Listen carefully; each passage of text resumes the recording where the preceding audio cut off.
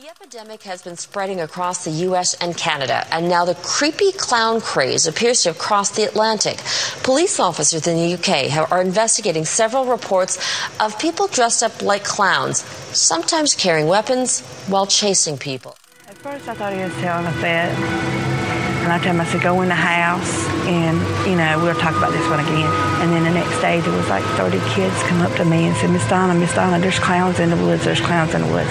My child was with me, so I knew that they had to see something.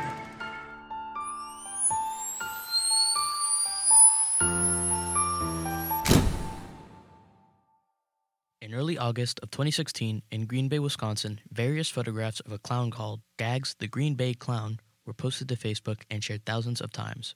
It was later revealed that these photos were a marketing stunt for the horror film Gags. Although this was merely a marketing stunt, other incidents regarding clowns surged in frequency because of it, causing the 2016 clown scare. There was a similar incident to the one in Green Bay at Rose Hill Cemetery in Chicago, when a clown was waving and frightening onlookers, which is also noteworthy. Today, these incidents have diminished almost completely, with no significant news reports since late 2016.